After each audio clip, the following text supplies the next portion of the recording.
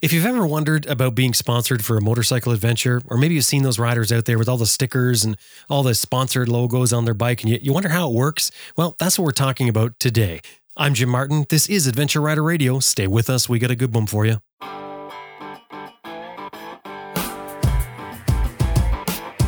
I'm Sam Manicum. Ted Simon. Austin Vince. Simon Pavey. Brian Phil. Helge Pedersen. Jocelyn Snow. Charlie Borman. Simon Thomas. Lisa Thomas. Grant Johnson. Jimmy Lewis. Elspeth Spear. Liz Jansen, and you're listening to Adventure Rider Radio. It's wind pressure that powers the Moto Breeze chain oiler. No electrical or vacuum connections. It delivers the oil to a felt pad on your swing arm. No nozzles near your sprockets. 1 ounce of oil gets 1,000 miles or 1,600 kilometers. Get more miles from your chain and sprockets. MotoBreeze.com. And Green Chili Adventure Gear offers American-made, heavy-duty luggage systems for all types of motorcycles. You can turn any dry bag into luggage using their strapping system. And of course, Green Chili Adventure Gear is tested in extreme weather and terrain to withstand the abuse that adventure riding gives it. Tough, reliable gear. GreenChiliADV.com. Best Rest Products is the maker of the Cycle Pump, the best tire inflator for motorcyclists. It'll inflate your flat tire in less than 3 minutes. Made in the USA, comes with a lifetime warranty. They also distribute Googletech filters. CyclePump.com. Well, it could be the ultimate arrangement, sponsorship. You ride your adventure, you post some photos, maybe some videos, you write a blog, all backed by a group of companies that pick up your expenses and support you on the ride. Now, who wouldn't grab that deal? Of course, as you probably know, that deal doesn't happen often, or maybe at all in the real world. But there are some riders out there that are company supported and do benefit from supplied gear. But what is involved? How do you become sponsored? And just what do you have to do for the company that is sponsoring you? Well, each company is going to have their own specifics for that, and it's likely going to depend on many things. But to try to get an idea of what the whole sponsorship thing is about and how it's changed over the years, we asked our friends at Piki Piki Overland to sit down and have a chat about sponsorship. Miknes and Ellesby have been traveling on their DR650s for about a decade. Miknes and Ellesby are Piki Piki Overland, in case you didn't pick that up. But they've also had a successful adventure product company called All Terrain Gear. And like many companies, they got into supporting some adventurers and learned some valuable lessons as they began supporting adventurers, tweaking the program as they went along. And they're going to share what they learned with us today. Now, they've also started a new company, Well on the Road, which I think is pretty impressive for full-time travelers. And once again, they're vetting sponsor requests for this new brand. So whether you're thinking about trying to get a sponsor, or maybe you just wondered what it's all about and why these people are running around with these stickers on their bike or the gear they have and what they're getting from it, this conversation should give you sort of a clear understanding of what it's all about and maybe why someone would want to do it or maybe choose not to.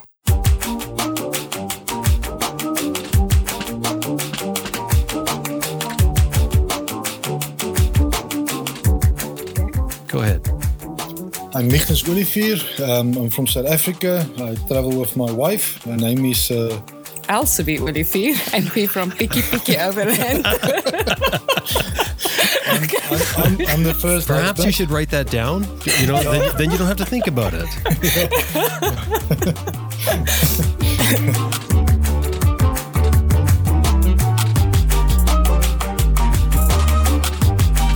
Okay, we're gonna try again.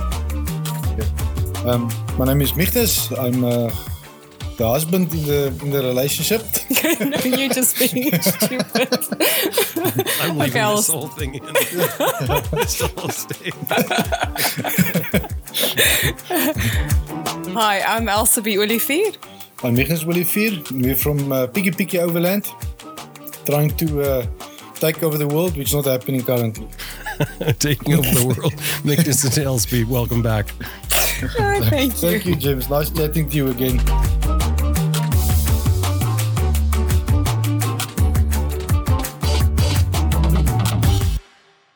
So you guys, last time we talked to you guys, you were in South America. I think you were in, it was before Christmas because I think it was before Christmas, but you were in, maybe, was it Bolivia? Correct. Bolivia. Yeah. Where are you now? In Los Angeles. Oh, the land of the free and the brave. Whoa, you're in Los Angeles. So you go from Bolivia to Los Angeles that fast? I mean, you guys have been months in Bolivia. It took some time, but we made it. A bit of swimming involved, but we're here. No, Jim, what happened is that we decided that we are travelers and we haven't traveled much. Bolivia decided for us. Yeah, Bolivia decided for us we need to go travel a bit. So we stored our motorcycles for a couple of months and decided to come and visit friends in the USA. Well, it's a little bit more than that. We can't extend our visas, so we had to get out. The motorcycles are still there. We stored them, and they are allowed until July. We wanted to fly back home, but the airplane tickets going back to South Africa is insanely expensive now, and also this whole virus thing and the new strains and stuff. We decided to rather just stay with friends in the USA for as long as we can, and then July try and go back to Bolivia. And if we can't go back to Bolivia, then we'll see if we need to go back home or what will play out. But the main thing was we had to get out because we couldn't extend our visas after this year that we've already been in Bolivia. But you left your bikes back there. So are you guys becoming like sort of lazy travelers now where you don't feel like riding your bike the distance, so you're just going to store it and jump on a plane and fly somewhere? And man, we had to get out. We were in Bolivia a whole year sitting, and then we were allowed to ride around a little bit. So we did that. We did a good portion of Bolivia, going back to the Salar and everything. And then everything starts to close down again. And so you can't really, Toro National Park is closed. And then this place is closed. You're sort of going, but you're also not going, So. Yeah, although the country is open, the tourist side of it is really not operational. So we did have, I think it was a window of 1 month that we could travel from Bolivia into Paraguay. But even within getting the COVID test, trying to organize that we can cross the border, a week from the decision that we took to rather leave the motorcycles in Bolivia, where they already have a record that we're there because of the pandemic, within a week after we took that decision, the borders closed again between Bolivia and Paraguay. So even if you want to travel, you can sort of travel in the country where you are now in South America, but you cannot cross borders. Even Peru has just given a new statement out that they are closing for 180 days. Oh, wow. From the end of, I think, this month. This month, yeah. Yeah. So it's very strange. Some countries will be open. They will open there, and it's also if Bolivia, for example, or let's say Colombia opens its borders, Ecuador's borders are not open, so you can't go into Ecuador. Yeah. The same with Central America. So Mexico and America will be closed. Guatemala might be open to Mexico, but it doesn't mean you can go in there. So it's still I think this whole year is still going to be a bit and we also found strange. that most of the borders that was open during last year or towards the end of last year was only open for South America travelers in South America. So it wasn't open for foreigners unless you had a residential card. So although if you read the media, it says the borders are open, when you get to the border, it was a different story. Yeah. Oh, right. Well, what happens now if July comes and that's the end of your time for your temporary biking permit? What happens then? Well, that's a $1 million question. No, we did provide in case there is a situation like that. We've got the custom people, and we met amazing motorcycle groups in Bolivia, and these guys has really come together. So we've left enough paperwork behind that they can help us to try and extend the motorcycles in the case that we cannot fly back. So we did it. It took a bit of time and money, but everything is set up that the motorcycles can be taken care of. Yeah, I think we'll be fine. We made enough friends, and it's really, the Bolivian people are incredibly warm-hearted and kind, and they help you where they can. Yeah. So I think in the end, most probably will, if we have to get to the president, we'll most probably get to him. Careful now. We'll stage a coup. Well, it'll be an interesting year, really, this year coming up. For damn sure it's going to be an interesting year. There's no doubt about it. Well, if all else fail, we're already looking at a couple of second-hand motorcycles here, and Mexico's border is not too far from us. We start it all over again. So we could start again. Permanently store your bike or sell your bikes? And No, I won't. No, I won't sell them. I'll ship them. We'll ship them. We'll go back and pay an arm and a leg and just ship them out. Right. Because they have sentimental value to you. Yeah, they're great overland bikes. For our style of riding, for what we're doing, oh man, I just love my motorcycle. Yeah, but they're DR650s. They made more. Yes, exactly. Exactly. Yeah, exactly. You can get them. Hey, what was it like going from Bolivia to the United States? Was there any hassle there with the flight and everything? Funny enough, No, it absolutely was nothing. It was we had to smooth do sailing. the COVID test, which was quite a bit of money. The But airports is the not airports that are not busy. It's they're really well organized. So we didn't once feel like, oh, we took the wrong decision to fly, because it is in your mind the whole time that aren't you putting the friends you're going to at risk? Aren't you putting yourself to risk? And I must say, through this whole process from getting the COVID test, just look after yourself. And what we've seen in the airports, we felt comfortable. We're careful and comfortable. Yeah, the air hostesses and everybody, they try and move people so there's space between seats if their seats open. When you're in the building, you have to wear the mask and Full time, yeah. So you can see people are really taking this thing serious. Yeah. There's not a lot of people traveling. There are people traveling, but not because it doesn't look like Not like full-on what you used to in tourism the type past, of thing. yeah. But We had a little bit of a full flight because we were originally going to fly in from Columbia to Houston, but because Texas is having this terrible weather at the moment, they actually rerouted us to New York and from New York to LA. So our one flight was relatively full, but it was only because they had all the flights rerouted through New York. That must have been a bit of an eye-opener for you guys flying into New York. It was. It's just a little bit cooler than you're used to. A little bit more white looking out the airplane. Well, we're here. We got together today to talk about sponsorship. Now, you guys used to have a company before. Can you talk about that to begin with? Maybe give the sort of a brief history of what you did with that.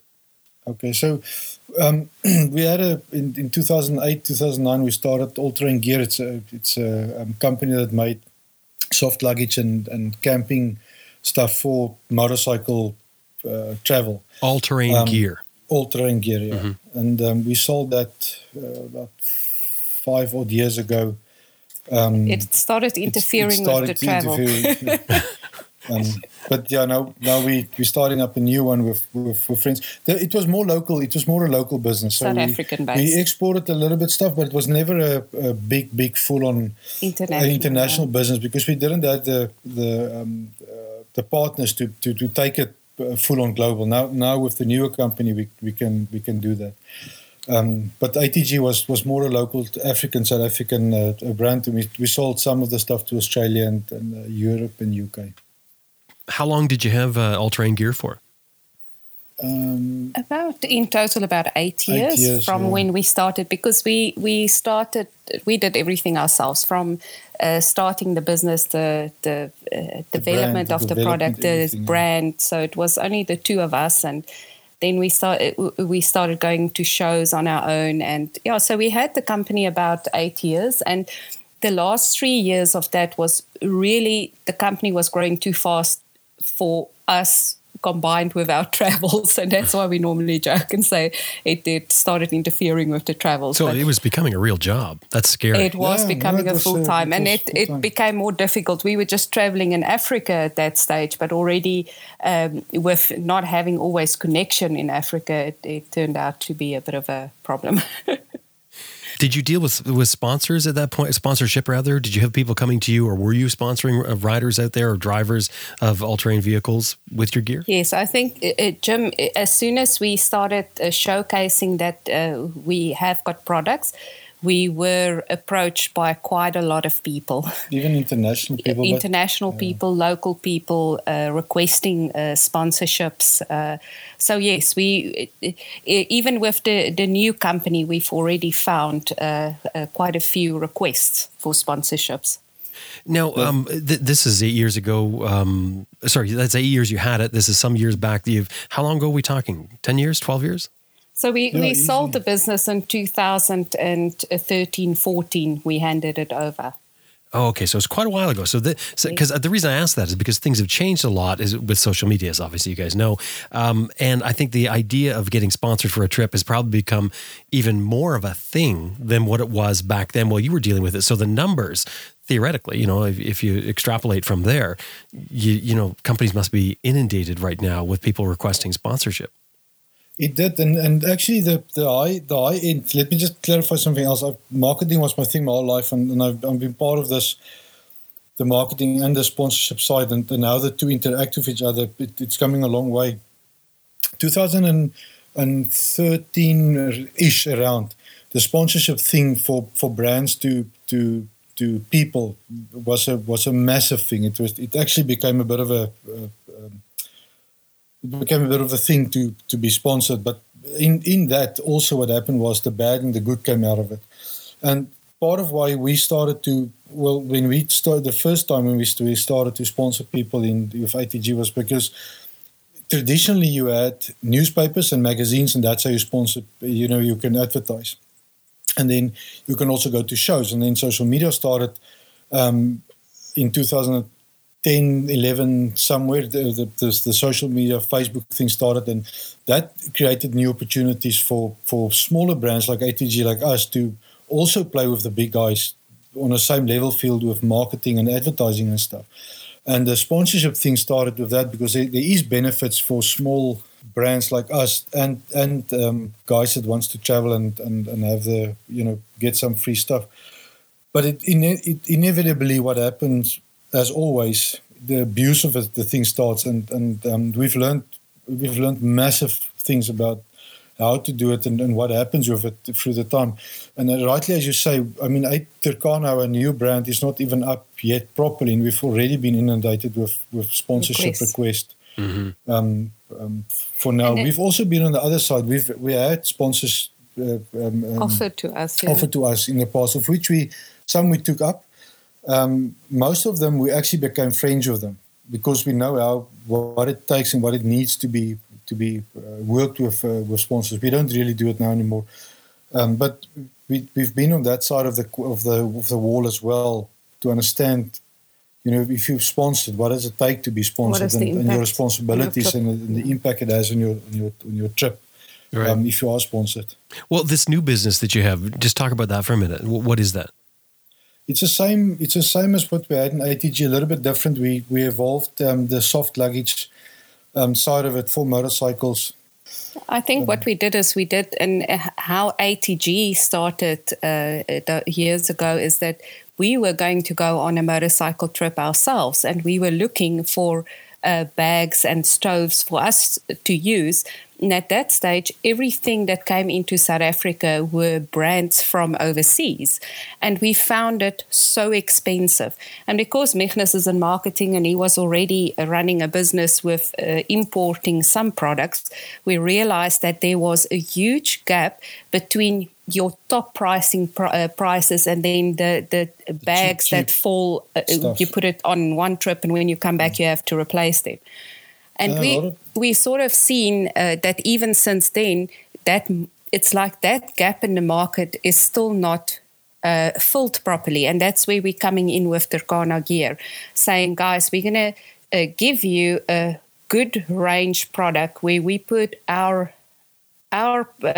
expertise or how we look at bags, and we're giving you actually a lifetime warranty on these bags. So we want you to buy once and know that you've got a good product. What's the company called? Turkana. What does Turkana mean? I would thought Turkana when I've seen it, but okay. So what does that mean? It's a region between Ethiopia and Kenya, along a lake, a turquoise lake, which is called Lake Turkana, and very, very few overlanders ever go there. And because it's such a remote place, it's really unique. Stuff needs to work there. When Leonie and Elsaby rode it with their bikes, they're some of the few, and there's another. Yeah, we only a few women that actually rode that road. So we decided to. It is such a hard-working place to go, but it's so fulfilling once you've done that route. And I think everybody has got that special place that when you started riding and you conquered this thing, that it sort of stays with you always. Mm-hmm. And Turkana sort of, when we started talking about product names and we started talking about company names, it's like all of us just flew, yes, this could be such a good name, because that's what we want our product to be. It must be able to take you to places like that. And if you fall, you must be able to maintain your product where you are and not have to worry that you're now sitting with something that's broken. So it was for us very fitting. You said Turkana was a tough ride. What do you mean? Yes. No, it's 1,000 kilometers, your own fuel, own everything. And you get a good mixture. You get volcanic rock, you get sand. Big rocks, you get a lot of sand, you get river sand, you get desert sand. So yes, and if you're very unlucky, you even get a bit of mud as well. So but there's no rescue there. It's very hot. It's a desert-like area. The locals are amazing. So yes, don't go irresponsible. We made sure that when we went into the parks that we would ask the rangers, this is what we're planning. Can you tell the ranger on the other side if we haven't reported in 3 days that they maybe come and look for us? So it's one of those areas, but absolutely beautiful and stunning. So you have Turkana now. And you had all-terrain gear before. But meanwhile, for those who don't know, you guys are traveling full-time. You've been traveling for, 10 years? That's correct, yeah. Right. And now this Turkana thing, you got to be careful, because that's going to end up building up to something that might force you back into an office somewhere. So you really got to watch that. No.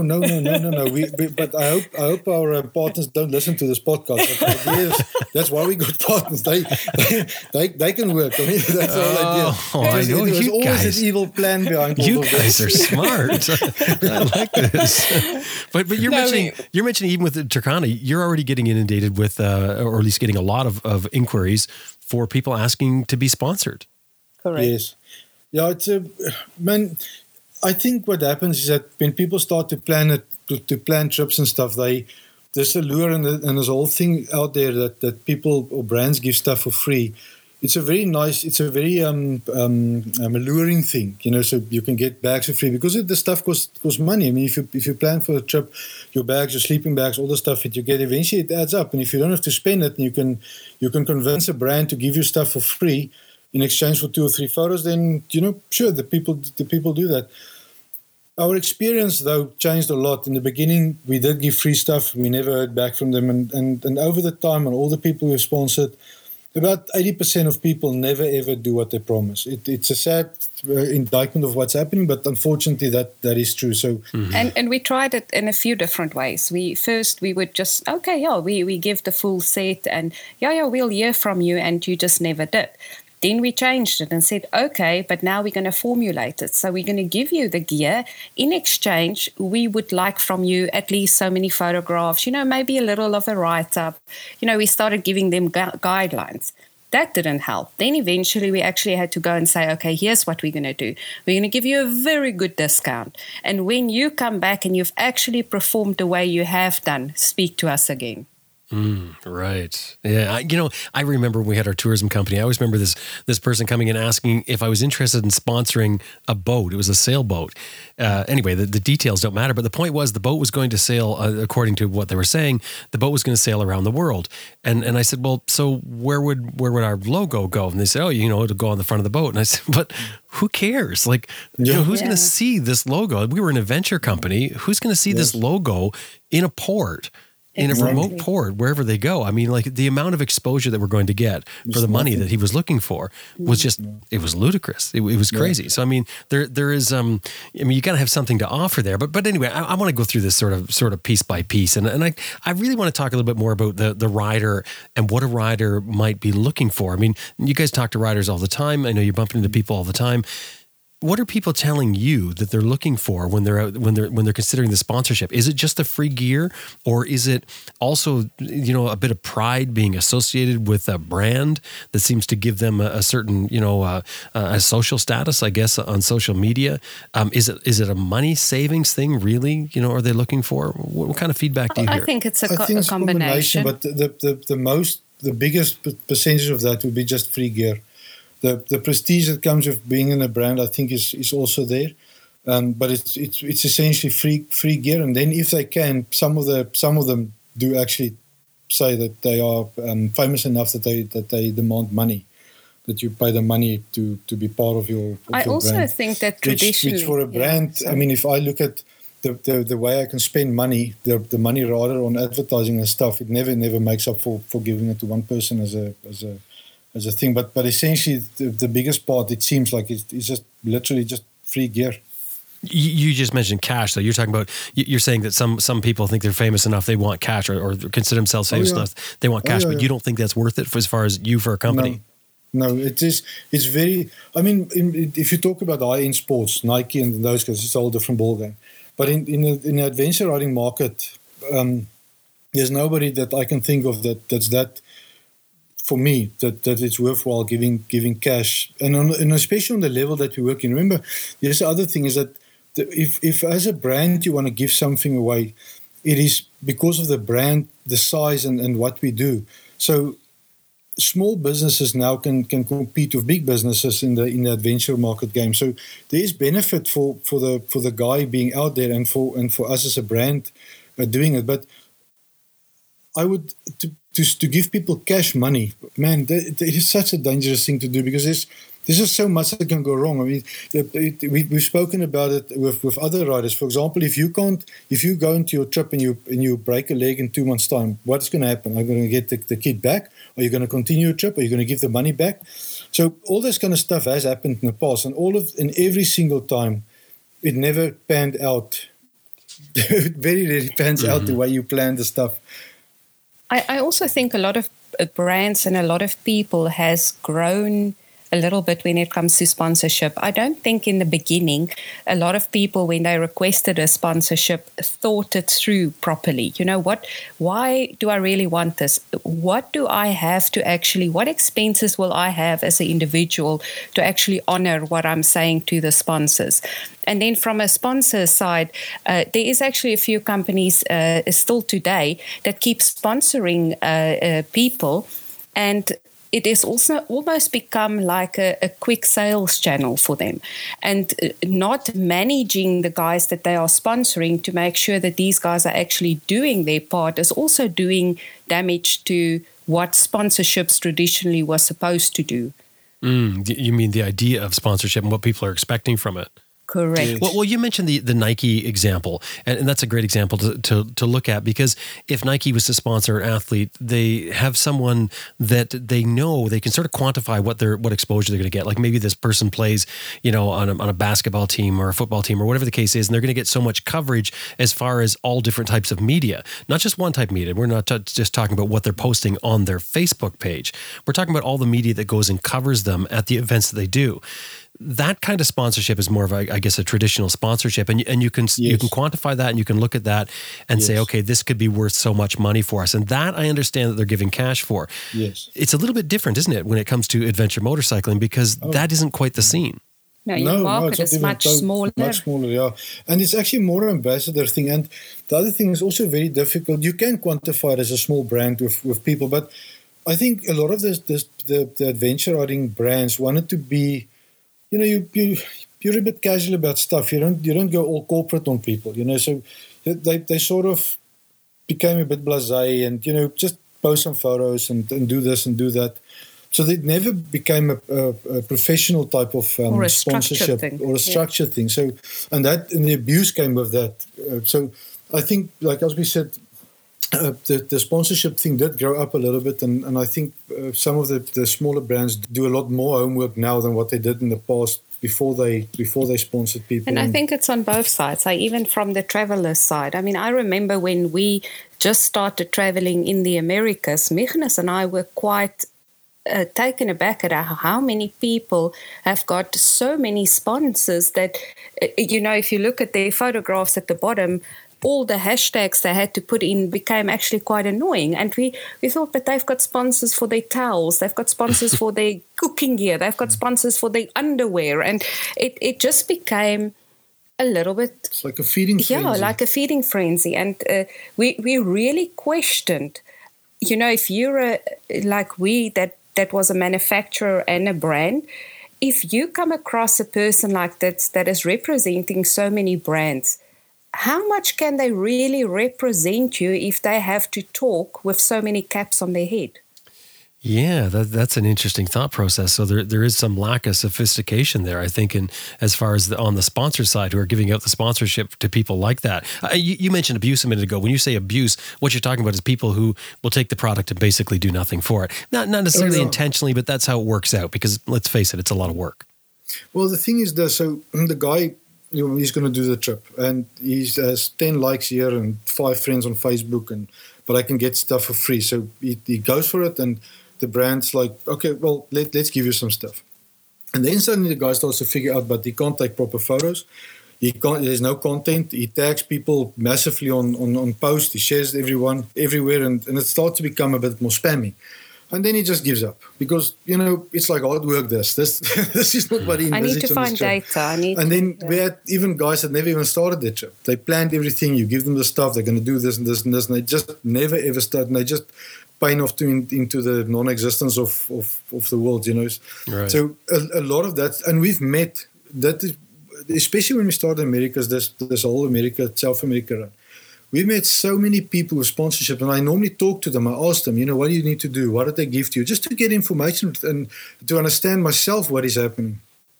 And, man, I can tell you a lot. The majority, yeah. Was they got stuff, and what they were supposed to do and give back to the brand was not nearly close enough, because they start doing the trip, and suddenly the trip is nice, and this working for this brand thing is not nice. And on the other hand, a brand, for example, to put up a little photo, 3 hashtags and a cheesy little inspiration quote, that's not content.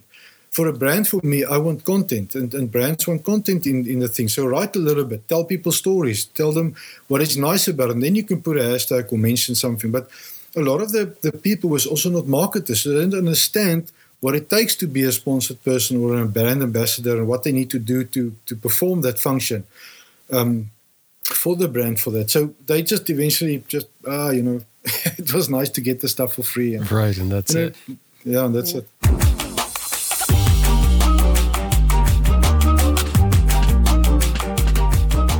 Well, I'm sure you've already found out that once your feet get cold, it's almost impossible to get them warm again. So the solution, well, it's kind of simple. Just keep your feet warm to begin with, then you don't have to worry about trying to get them warm afterwards. Pearlie's Possum Socks are designed by motorcyclists for motorcyclists. Now, the reason they have such a great reputation for keeping riders' feet warm and comfortable is a bit of a secret, but I'm going to tell you what it is, just between us. Because they use a blend of merino wool and possum fur. Now, combining these two incredible, warm, natural fibers, they create a sock that's plush and amazingly warm. Seriously, these are the best cold weather socks I've ever tried. That's why I made them the official sock of Adventure Rider Radio, because I was so impressed. And to be honest, when Pearlie's first contacted us about trying their socks, I wasn't very excited. It was only after I wore them that I was really blown away by how warm and plush they felt on my feet and how well they worked. Pearlie's Possum Socks. You can get them at pearliespossumsocks.com, and throw in there that you heard them here on Adventure Rider Radio. pearliespossumsocks.com. So if your style of riding is maybe a lot of paved roads with the odd dirt road thrown in, maybe some rough stuff out every now and then, you probably want comfort first. But when you do hit the dirt, you still want that added extra leverage that only a well-designed foot peg will give you to help control your bike. Now, the ADV1 and the ADV2 foot pegs are large platform foot pegs made by IMS Products. Now, IMS has been making parts since 1976. That's when they started. And ever since then, they've been owned and run by off-road racers and enthusiasts. And part of the massive success of IMS is that they rely on their employees' experience of riding, building, and racing dirt bikes, ATVs, all kinds of vehicles to develop the products that they make. So when they set out to design their full line of adventure motorcycle foot pegs, including these ADV1s and ADV2s, they had a massive knowledge base to draw from. And then subsequent testing as well, all in-house, which explains why their products are so good. It was such high quality. Now, the ADV1 and ADV2 are an extra large platform that will give you incredible leverage in the dirt when you need it to maneuver the heavy adventure bike, but really, really comfortable on the highway. Have a look at what they've got. It's imsproducts.com. And anytime you're dealing with them, throw in there that you heard them here on Adventure Rider Radio. imsproducts.com.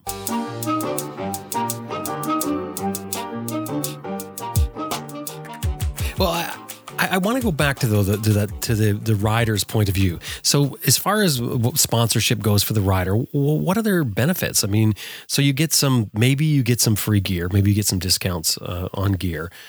Are there any, and the association thing, are there any other sort of benefits to you as a rider for the sponsorship deal? Maybe just a backup on the guarantee, because there's a specific brand. We didn't get sponsored. We had to buy it. And when we needed backup, they didn't help us. And in the same time, one of their sponsors needed backup or help, and they got helped within a week. So maybe it's that. Stuff got sent to them like in no time. And I had to beg them I'll pay for the stuff. I think it depends on the relationship and the type of traveler you've got. We saying we don't do sponsorships, but we will never say we put a total ban on it, because there is people out there that has got a natural ability to add value to your product. So let's take, for instance, Meghnas. Meghnas is really good with his photography. So the chance that something on our motorcycle will be in a very good photograph is 80% of the time it's going to be a good photograph and good exposure. So if somebody like Meghnas would approach us, yes, of course, I know you take 80% of your photographs already evidence there is photographs. Maybe that is a different approach than to in the past, where anybody that is just saying, I am going to go on a 6-month or a 1-year trip, please sponsor me. I think that is where things has changed now. But yes, as you rightly said, the benefit for a rider is I don't know what benefit other than that you can get. Saving a little bit of cash flow. Yeah, for a brand, for example, the people that travel less than 6 months, I would not be inclined to sponsor them, because they come and go so quick, and they don't even get a time to build up an audience or anything or create content or stuff. Mm-hmm. For me, I would rather take consistently long-term people and look after them, because they honest, they're authentic, they real people. You keep the stories real. Yeah, from a sponsor's perspective, I mean, it's a relationship that you can keep working on. It's a relationship that you build. And we give some of the brands that we actually became friends with, we give a lot of feedback to them. This is another thing. We get a lot of requests, I'll test products for you. Well, the thing with testing products is, and then, I want the stuff free, is that I can drag something through the mud easy. I don't need help doing that. The thing is that when you test stuff, we have a small group of people that I really trust. I know they know fabrics. I know they know the market that we sell into. So we have a broad market to sell to. Like the KLR, for example, it's a jack of all trades and a master of none. So yes, you can build a KLR into a brilliant KTM machine, but that's not the market for it. So you need to get people that test stuff for you that understand stuff and understand fabrics and how stuff works, and will it sell to the broader market and stuff like that. So there's a lot on the sponsor side, the brand side. And that's generally not something that you're going to do randomly. I mean, you're saying you're already working with people for that. Yeah. Let me jump back to the rider for a minute. So the rider really, to benefit really the rider. Yeah. You might get, I don't know what gear. Let's say you got a couple of items, but even if you've got a few items, even if you got like panniers and maybe crash bars and I don't know, a couple sets of tires, we're not talking a lot of money here. Even if you get this stuff given to you, as far as how much you're going to save. I mean, like how much money? But here's the thing. Yeah. You need one motorcycle. You need a bit of protection for the motorcycle. You need one set of gear. You need sleeping bag you would have taken in any case. So most of us that has been riding motorcycle has got all of that at home already. Yeah, maybe it's old and you need to replace it. But if you go and work out, your outlay that you put out for your equipment and your gear is actually going to be there whether you do a short trip or a long trip. Mm-hmm. Now, as a rider, you're saying, okay, no, but I want brand new stuff and I want to be sponsored. But as a rider, I think what a lot of people don't do is sit still and say, but for me to honor the sponsorship, physically, what does it do, one, to my travel time? What does it do to my budget? Because maybe now I wanted to do, let's call it a foodie trip. I wanted to go from one street market to the next street market. Now, all of a sudden, I'm actually sponsored by off-road gear and I actually have to take an off-road. How does it's a stupid example, but how does it influence my trip? How does it money-wise? That's the next thing that I want to get into is talking about how it influences the trip or how it may change the trip. And what I'm sort of looking at here is the benefits that we've got so far. They're not they're not huge benefits here. We're not talking great amounts of money. The example back to the Nike thing. If Nike sponsors an athlete, the athlete goes out and does what they were already doing. If she was, doing running or whatever, she will go back out and run again. If he was a basketball player, he goes out and plays basketball again. They don't go and buy a bunch of computer equipment and cameras and video gear and microphones and recording equipment and start setting up and film themselves doing it. But unfortunately, that's what it's like for a rider. Correct. Because as you guys mentioned, no one's that famous. Maybe Charlie Boorman might be up in that category where he's a different category. He's like the Nike sponsor or something similar to that anyway. But the rest of the people are going to have to be the jack of all trades. In other words, you're going to have all the caps on. You're going to have the cap on as the photographer, the videographer, the writer, the social media person. I mean, it's huge. So that's what I want to talk about is what ways will that sponsorship, this little bit of money that you've saved, this fancy gear you've got, what ways does it actually change the adventure? Well, you're sitting basically at hostels every night, editing photos, writing content, faking one or two scenes because you have to have a jump because it needs to look a little bit, you have to look the part and stuff. It really changes stuff. I mean, we've met people that and I know people that on sponsorship that, man, their trip is insane because they have to take this photo, they have to go to this island, they have to, and eventually all they do is working, and the benefit they got from the brand was way less than what they currently offering the brand. But that's the people that's actually got the integrity to do what they promise that they will do.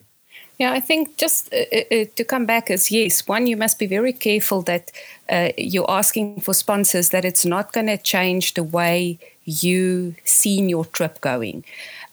Secondly, it might actually add additional cost to your trip that you didn't think you would have.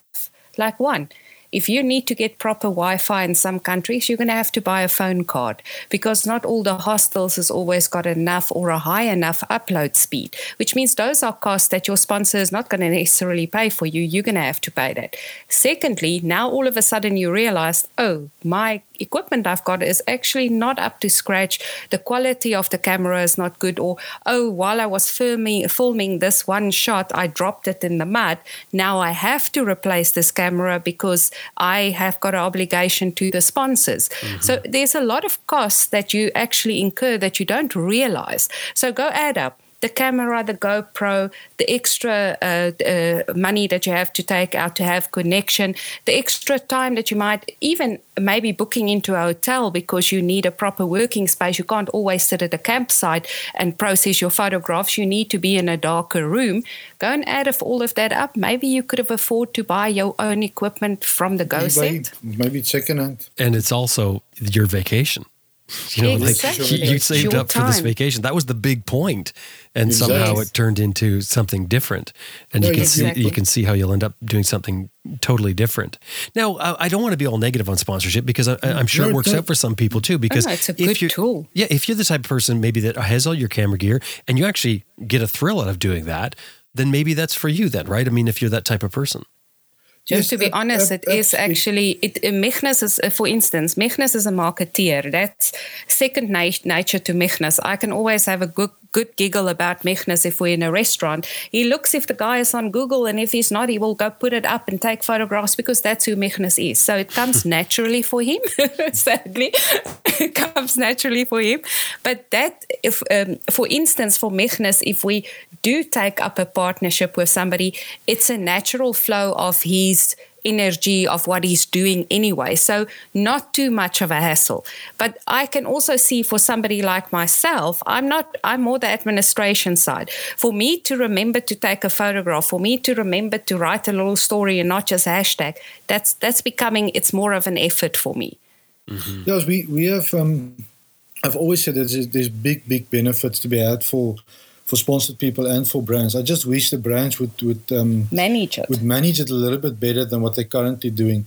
I would, and we had this chat with quite a few overlanders that is traveling, and I've actually helped some of the overlanders get sponsorship from different brands. When we had this chat, that rather take one sponsorship. If you tick all those boxes, yes, I've got a camera. Yes, I can write content. Yes, I have a little bit of a following. Yes, I'm really authentic. I keep it real. I don't sit there with duck lips and fancy faces, and I like the stuff that you can go through. You tick all those boxes. Then approach a brand, do it properly, and only approach one or two brands, and then do it properly. Build a relationship with them. Give them feedback. Ask them exactly what they want, how you can want them, because it's a partnership. It's not I want everything. It's like me. Just give me free stuff. But it's also idea. Choose carefully. Don't do it for a pepper shaker, but maybe do it for a. And if you want to do it, if you want to go do it, then do it properly. But there again, the higher the brand, climb these guys, man. It is not. If you want to go to that level of things, you need to understand what you're doing. You need to bring something to the party. For example, just to give you an example, Canon. I know that Canon at some stage, I talked to a lot of professional Canon people, and it was also the rage to get sponsored by Canon. So what Canon said, yes, no problem, you can be sponsored. But when we say you go to a show on your cost, and you book in there for the 4 or 5 days, and you'll stand there and chat and have meetings and interviews and shops, workshops and stuff at your cost. So I thought, damn, that's a bit harsh, but I'm not going to do it. Last year when we were back, or the year before in South Africa, I took my Fuji back in for a service, and we started chatting with the people, and they say, oh no, your Instagram looks nice, and this looks nice, can't we sponsor you? And I said, so what is the catch? Exactly the same as Canon. You're going to work like a dog. For that. That's not what they said, but that's how it comes out. That's how it comes out. So, no, thank you very much. It's a nice idea, but when you go on that level, it is not. I think each rider needs to do the calculation for himself. What is the effort? As you just correctly said, it's your holiday. What is this going to impact my holiday on? And what do I need to actually commit to this obligation? To do what I promised, So sit down and think. First of all, did you do this trip for a brand or for yourself? Yeah. You did it for yourself. Did you plan this trip? Well, there's some people that actually plan their trip and their money according to how many sponsors they can get, because that part of sort of funds the part of the buying power of what they would have spent on the. If they didn't have gear. If they didn't have gear. No, I mean there alone. I don't think you need to travel. I think you maybe need to save up a little bit more, because gear will not make up for exactly what we're saying now. We spent $1,600 on cost for paperwork that we didn't plan, because we're in the situation that we are. And those situations and unforeseen costs in trips happen all the time. Mm-hmm. It happens. It is one of those things.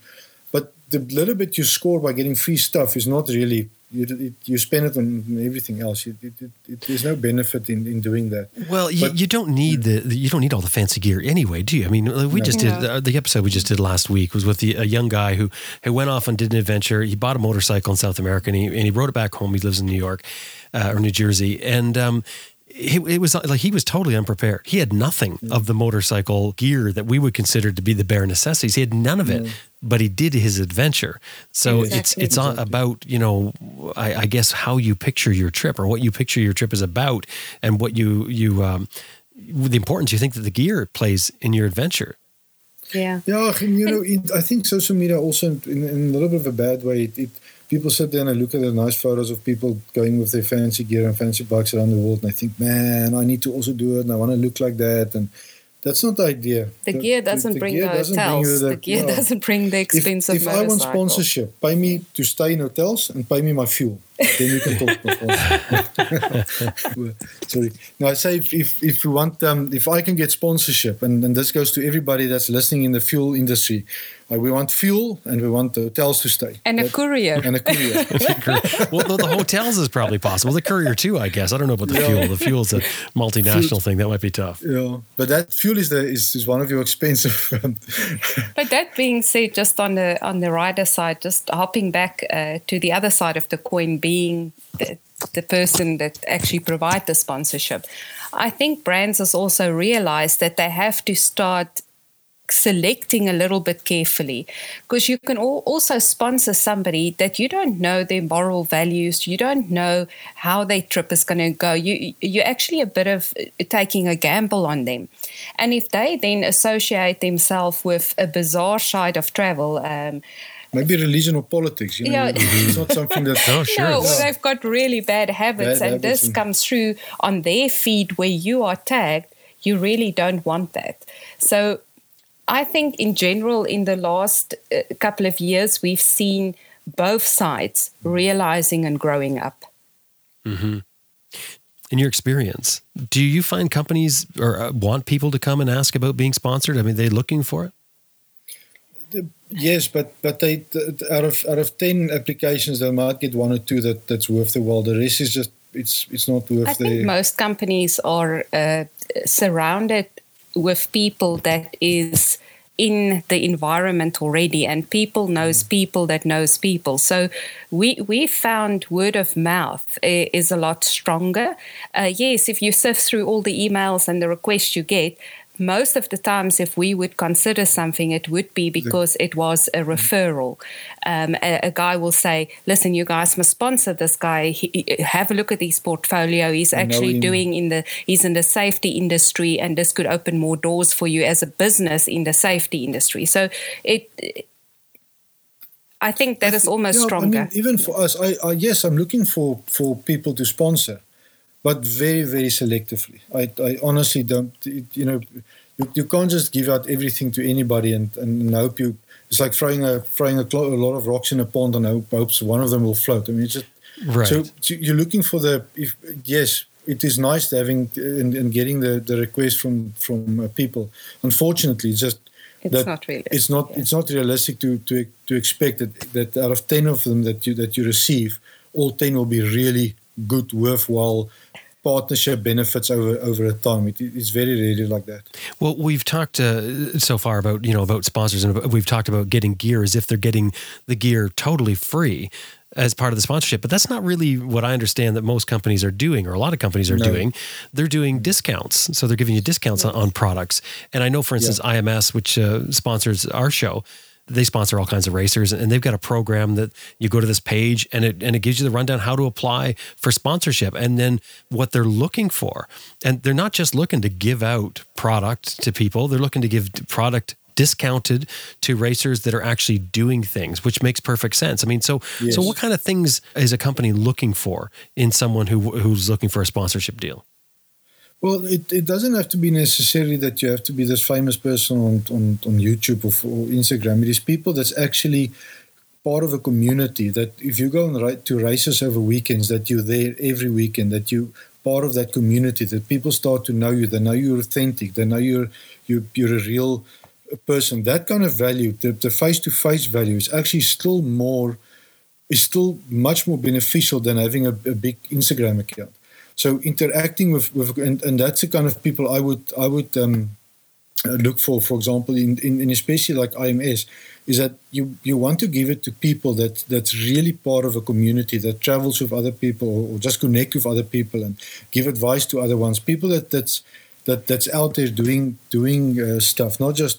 And I think the other side of it is for a business is that you have to be very careful to not become known that you just. It's only a discount you give. So whether you give the discount to the retailer or whether you give it to the sponsor that come, your pocket is not influenced directly unless you abuse that system where everybody knows now, never buy that. You just go straight to them. They'll sponsor you. They give you a 45% discount because the flip coin now is that your retailers begin saying, but why must I stock your items in my shop if anybody can just walk up to you and get the same discount as me? So even from a business point of view, there is a side where you have to be very careful.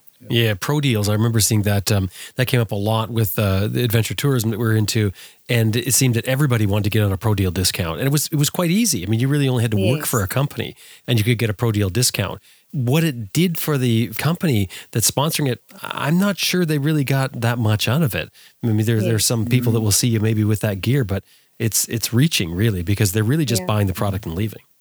Exactly. Yeah, that's the thing, and just seeing the product doesn't really mean that much. You have to, the content behind it and the stories and where you travel and the fact that you're going with other people, that's where people see it, and the word to mouth that you talk about it and stuff like that. Yes, it obviously, I mean, every phone, if somebody famous uses something, a lot of other people just go buy it because somebody famous uses it. It is true. But in general, I think if we talk about the adventure game and the brands that's out there, it's not Nike brands that's out there. It's all of them are smaller type of companies. So for them to do that kind of pro deals, it will quickly turn into a feeding frenzy. Because I mean, just why would I want to pay 100% for something if I can get it for 45% less? If it's all over the internet, it's so easy to get it. So with companies that are sponsoring people now, especially in adventure motorcycling, travel with motorcycles, the industry is, I mean, there's a lot of people out there traveling. There's a lot of people posting. So there's a lot of maybe, I guess you could say there's a certain amount of buzz around where there's a lot of people in there. Does it still work for a company to sponsor someone when there's so many people doing kind of the same or similar things in an industry? You know what I mean? Like, I know you've got your people that spike. I mean, they get a lot of exposure on social media, but for the rest that are sort of in that din of noise there, is it valuable for a company to sponsor them when there's so many other riders out there doing similar things, maybe with other products? I think it is still, Jim, because no company can, with their marketing abilities, cover all the areas they would like to cover. So let me just do an exaggerated example. We know the South African market, we know the Europe market. We don't know much yet about the USA market, but we absolutely know nothing about the Indian market. So, for instance, if we want to start exploring those markets, these type of things will come in very handy as a business tool for us. So what would you do? You'd sponsor somebody? That would be your way of sort of getting in there and feeling out the market and seeing what it's like? Because you would actually capture a part of, if you get a guy that's got good exposure in India on his Instagram, on shows, and you as a brand can partner up with him as a sponsor, it definitely have benefits for you as a company and hopefully for him as well. So yes, I still think it is a worthwhile marketing tool for any company. Well, it goes with. Let's take the Indian example. You can't just sponsor one person. No. You have to. It's a marketing effort. So it will have the advertising. You'll have to do all the other stuff with it. The only difference is that if this guy is a proper community guy, he would have the benefit of being on social media. You will have the benefit of him being an influence, not an influencer. That's a really bad thing. But he would be he can word to mouth in his group, and that's where it start to. And if it's a good product, start to sell it, and it will go from there. So there is still value. There's a lot of noise out there.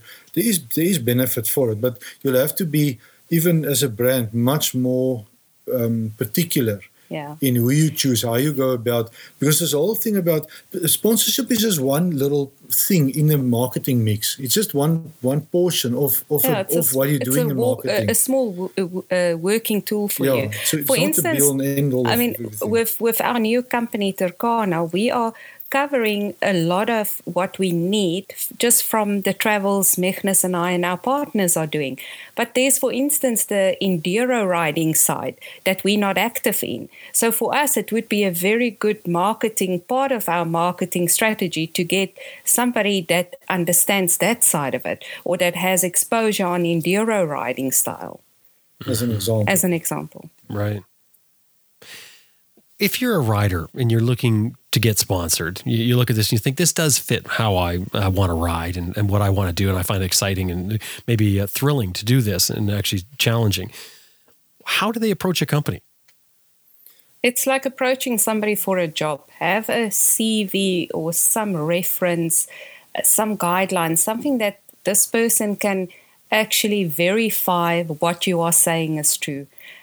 Well, first of all, find out who's the person who makes the decisions. That's the first thing. Try and get hold of that person.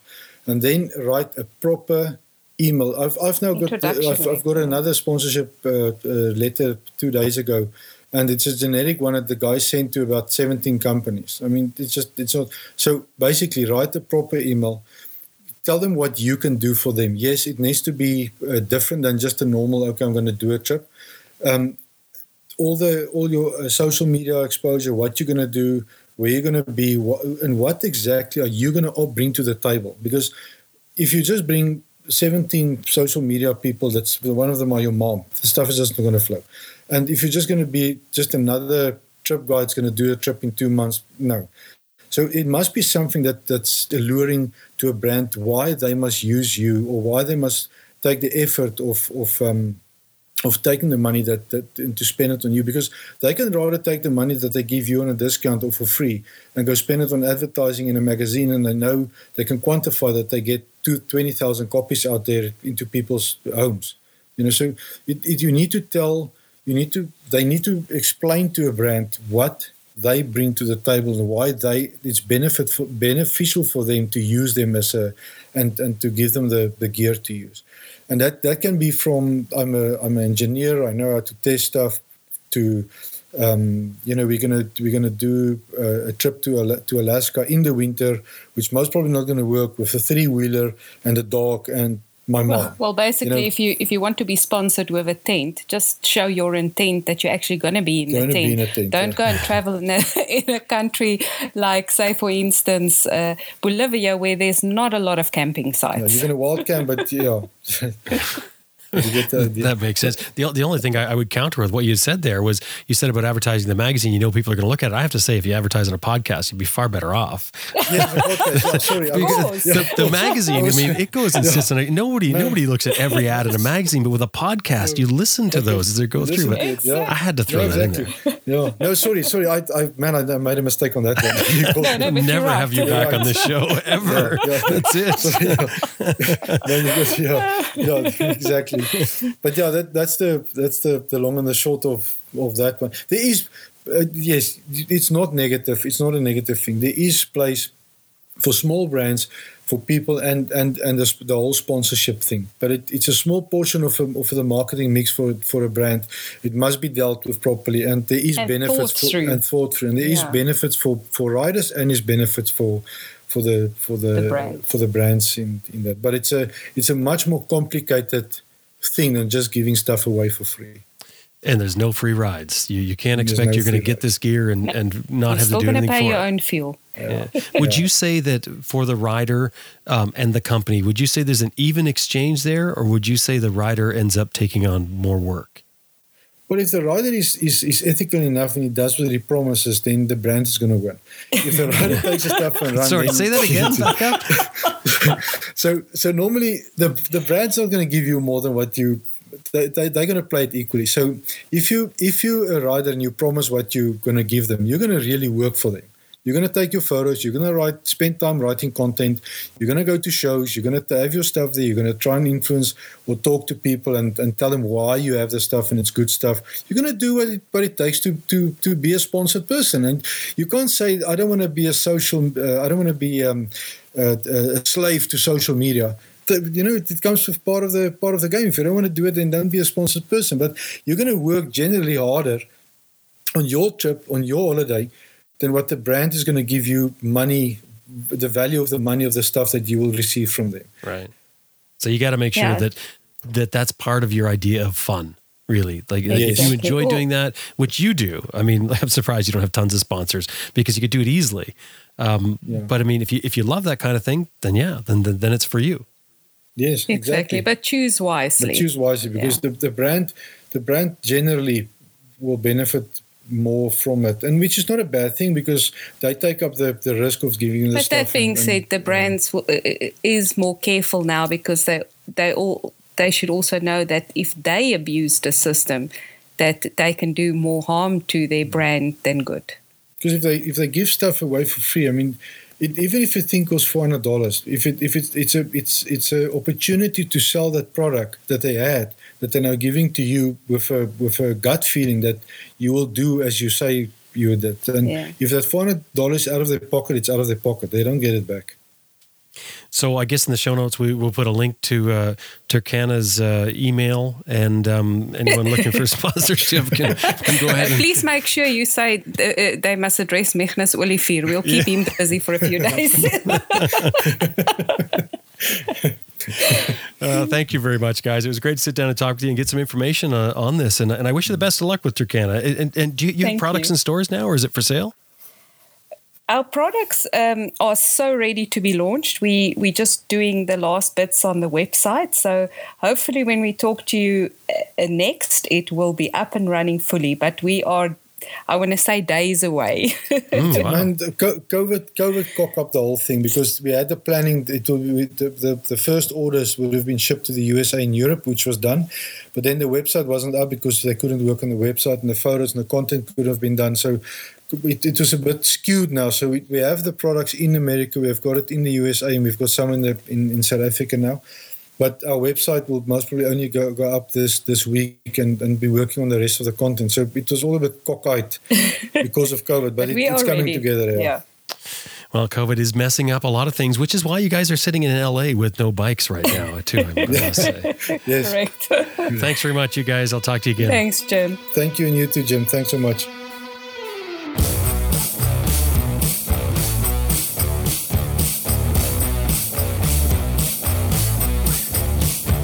That was Miknas and Alice B. Olivier in LA, actually, which is really kind of weird for talking to them in Los Angeles. And they are from Peaky Peaky Overland. Their website is peakypeakyoverland.com. And of course, we got that link as well as some photos from them in the show notes for this episode on our website, adventureriderradio.com.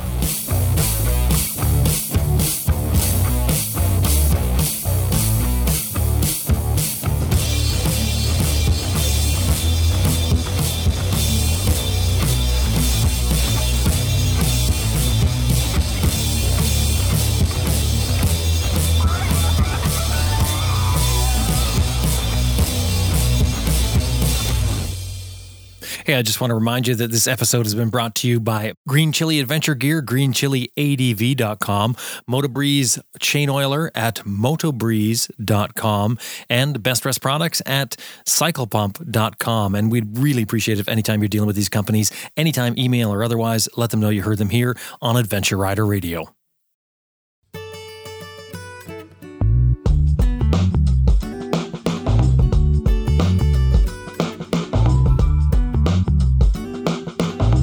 Well, that about wraps up another episode of Adventure Rider Radio, and we sure hope you enjoyed listening to it as much as we did making it. Special thanks, of course, to our producer, Elizabeth Martin, and to you, the listener. Thank you very much for being a part of this. Now, don't forget, we have another show called ARR Raw. It comes out once a month. You need to subscribe separately for that, and like Adventure Rider Radio, you can find it anywhere podcasts are found. And if you haven't done it already, we would love to get a 5-star review from you on iTunes or wherever it is you find your podcasts. Now it's time to get out there and ride your bike if you can. My name's Jim Martin. Thank you very much for being a part of this. I'll talk to you next week.